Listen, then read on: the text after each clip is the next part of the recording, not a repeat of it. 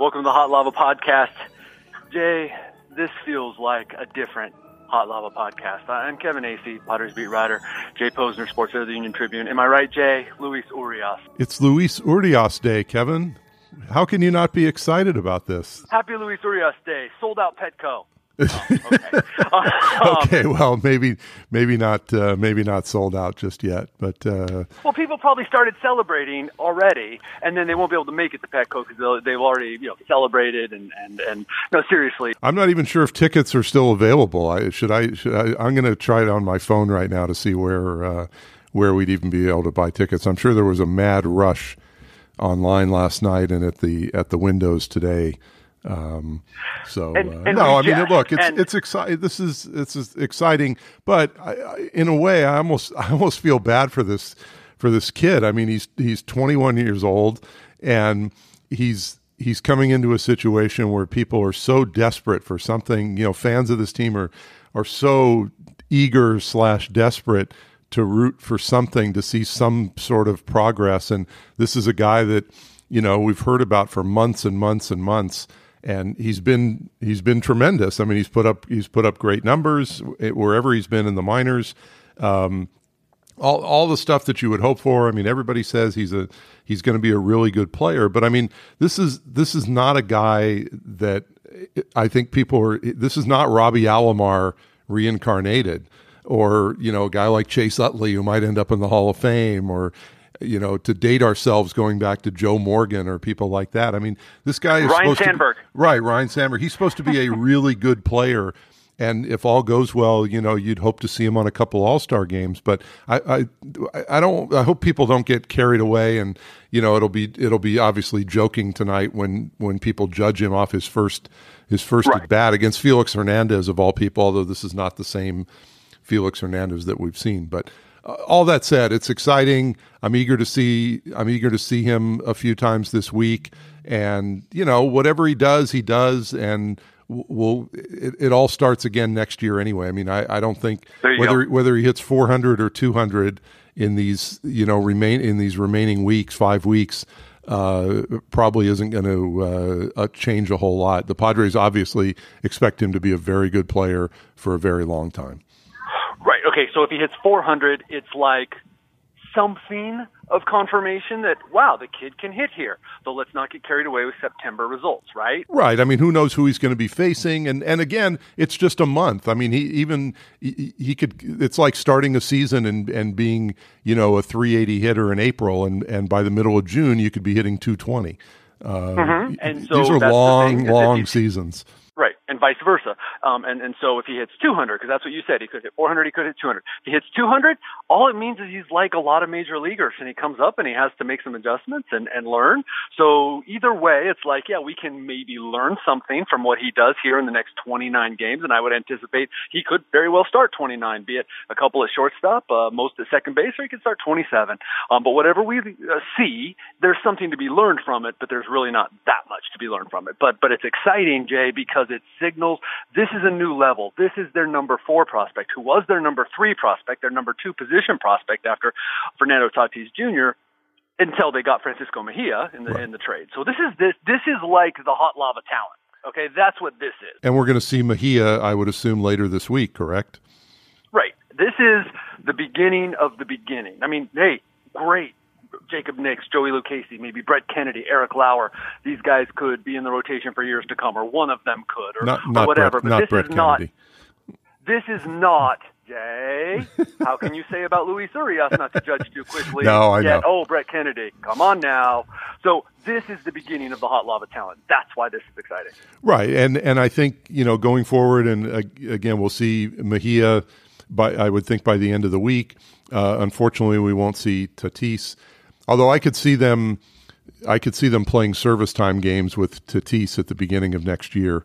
Perhaps. I mean, because there's really, look, if you're looking down the road, maybe that's a guy that you can do that with, especially, I mean, he's going to be 20 next spring, and he may not be ready anyway. I mean, that's the other side of this. I mean, it might serve them. I think if Tatis doesn't make the team in spring training next year, and we're getting way ahead of ourselves, but if he doesn't make the team in spring training next year and he's not on the roster when the Giants come here to open the season in late March, it doesn't necessarily mean they're playing service time games. He might not just be ready yet. And I know everybody always assumes the worst, that, oh, well, the Padres are doing this, or any team is doing this. But, we might not see him till, who knows, we might not see him till June. I think we thought we'd see Urias before this. And, for whatever reasons, it didn't happen. But it's good that he's here now, and it's good that there's a month left. And I think it's something to look forward to watching over this past month, because as we've seen in recent weeks, there hasn't been a whole lot else. The team has not played well, with the exception of maybe a week or so a little while back. It's been a rough go, and they're still sitting on 50 wins as we sit here on August 28th. So. Look, you said that get ahead of ourselves.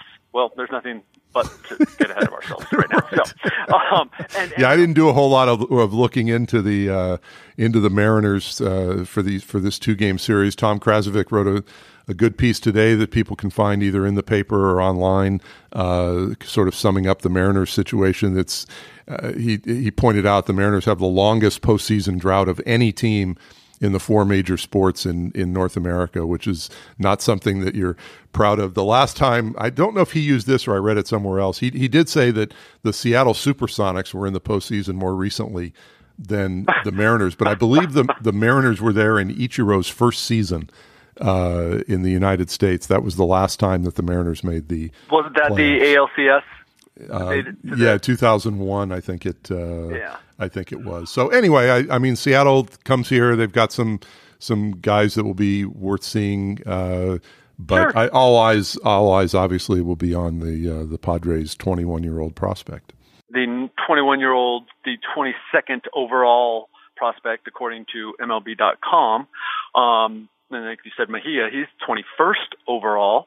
And I think that we'll probably see Fernando Tatis Jr. and when I say probably, we might see him in the Arizona Fall League. Maybe he'll go play in the Dominican. I don't know, but I think that then in the spring we'll see him. And like I said, this is exciting because it's the beginning. That's really it's been a long time since when I went to the ballpark. I really was only interested in one thing. And I've got other things I need to ask about and find out about.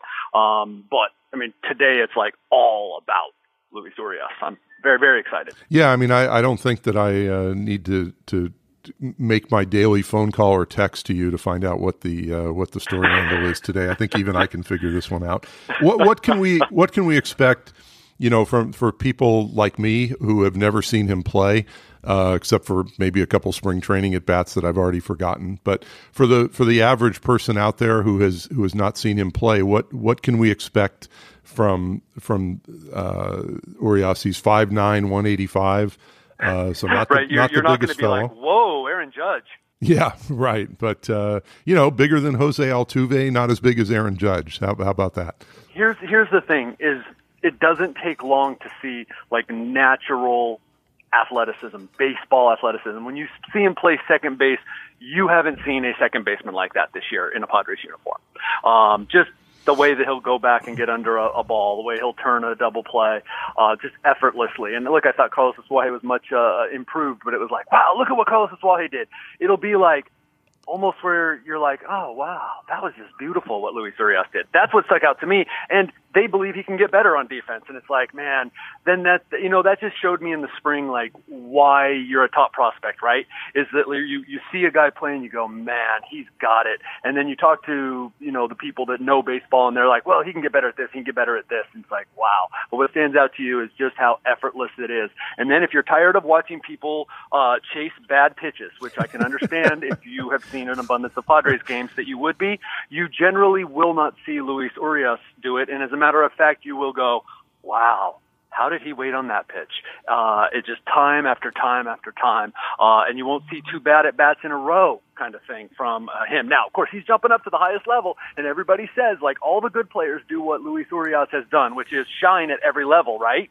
And then everyone that's been here, well, not everyone, maybe not Mike Trout, but for virtually everyone, there's that handful of guys that everyone could name, but virtually everyone says the jump between AAA and the majors is bigger than anything they've ever experienced, including high school to college or high school to, low A. Right. I mean, it's just monumental. So I can't say that Luis Urias won't look like a fool tonight, like so many, future Hall of Famers have looked like fools on their first night. But I'll tell you, in spring training, it was evident right away, who the guy on the field was who was going to be here first. Well, it's interesting that looking at his minor league numbers, looking at on-base percentage, because I know that's supposed to be a great strength of his, and he's gone at every level.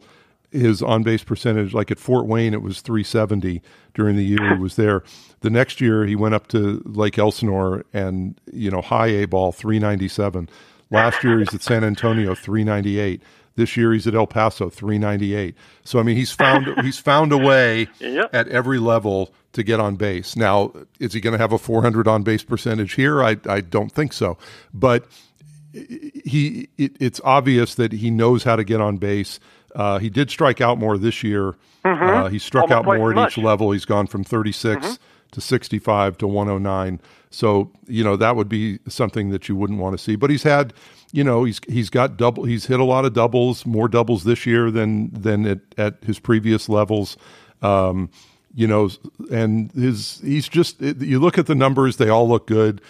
And as you said, when you saw him in the spring, he looks like the kind of guy that is going to be a good player, and that will be welcome. I mean, I think, not that there aren't good players on this team, but this is someone who's still only 21 years old, which I'm sure will be forgotten regularly. But he's 21. I mean, let's see what he looks like when he's 23, 24, and he's had a couple years behind him. I mean, and maybe he won't need that long. I mean, maybe he's the kind of guy that, right, he gets his 30 games in this year and he comes back next year and he's sort of quote figured it out.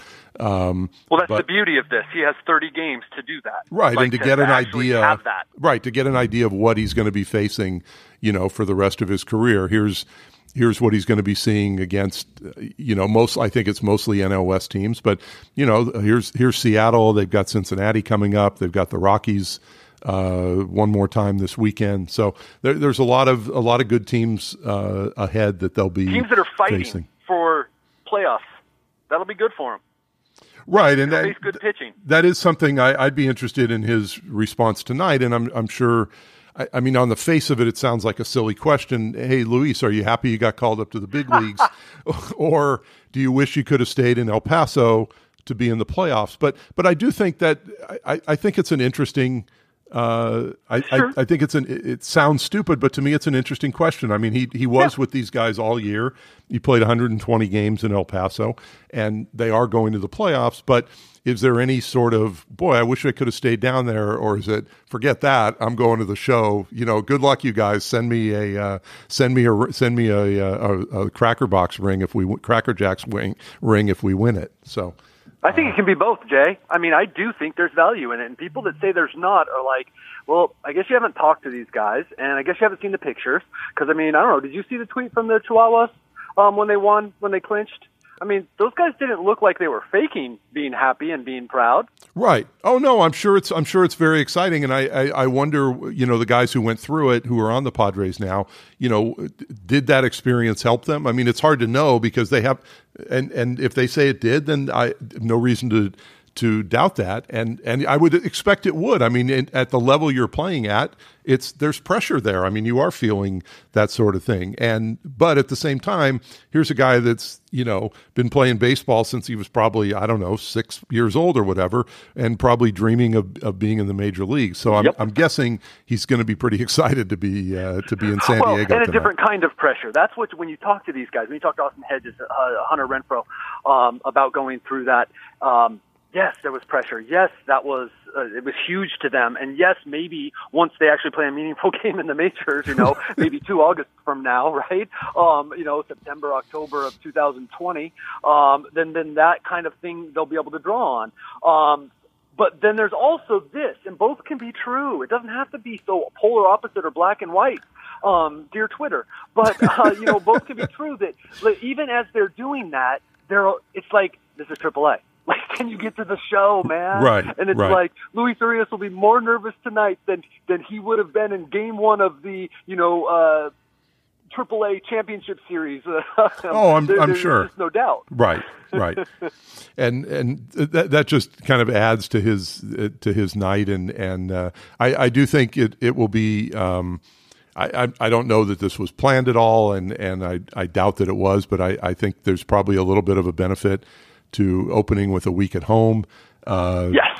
Get into one place. You're in the same clubhouse each day. It's a clubhouse where, I'm sure he's been, and now, you do that for a week before they head out on their, I guess it's their, I don't have the schedule, but I think it's their last long road trip of the year. Second to last trip, last long one. Right. Ridiculous. Yeah, the one with all the off days, in it. So Arizona, Cincinnati, Seattle. It really is. It's one that guys have pointed to all year gone, what the heck? Thanks for the update. Right. Well, anyway, we will come back and we'll watch him for 2 days, and then we'll make rash judgments about him when we tape another one of these on Thursday in advance of the Rockies series. So be sure to come with your hot takes, Kevin. We'll be waiting for those on Thursday.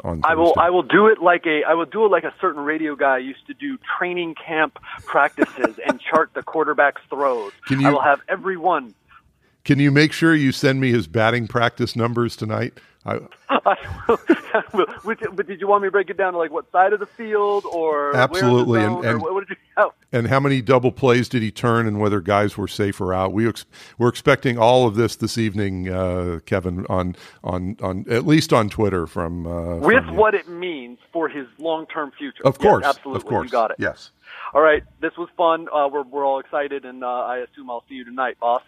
Not tonight. I will be out there tomorrow afternoon, though, for the day game. Tonight, I will have to watch on TV. I look forward to it. All right, Talk Kevin. To you later. Thank you. Thank you for joining us, everybody.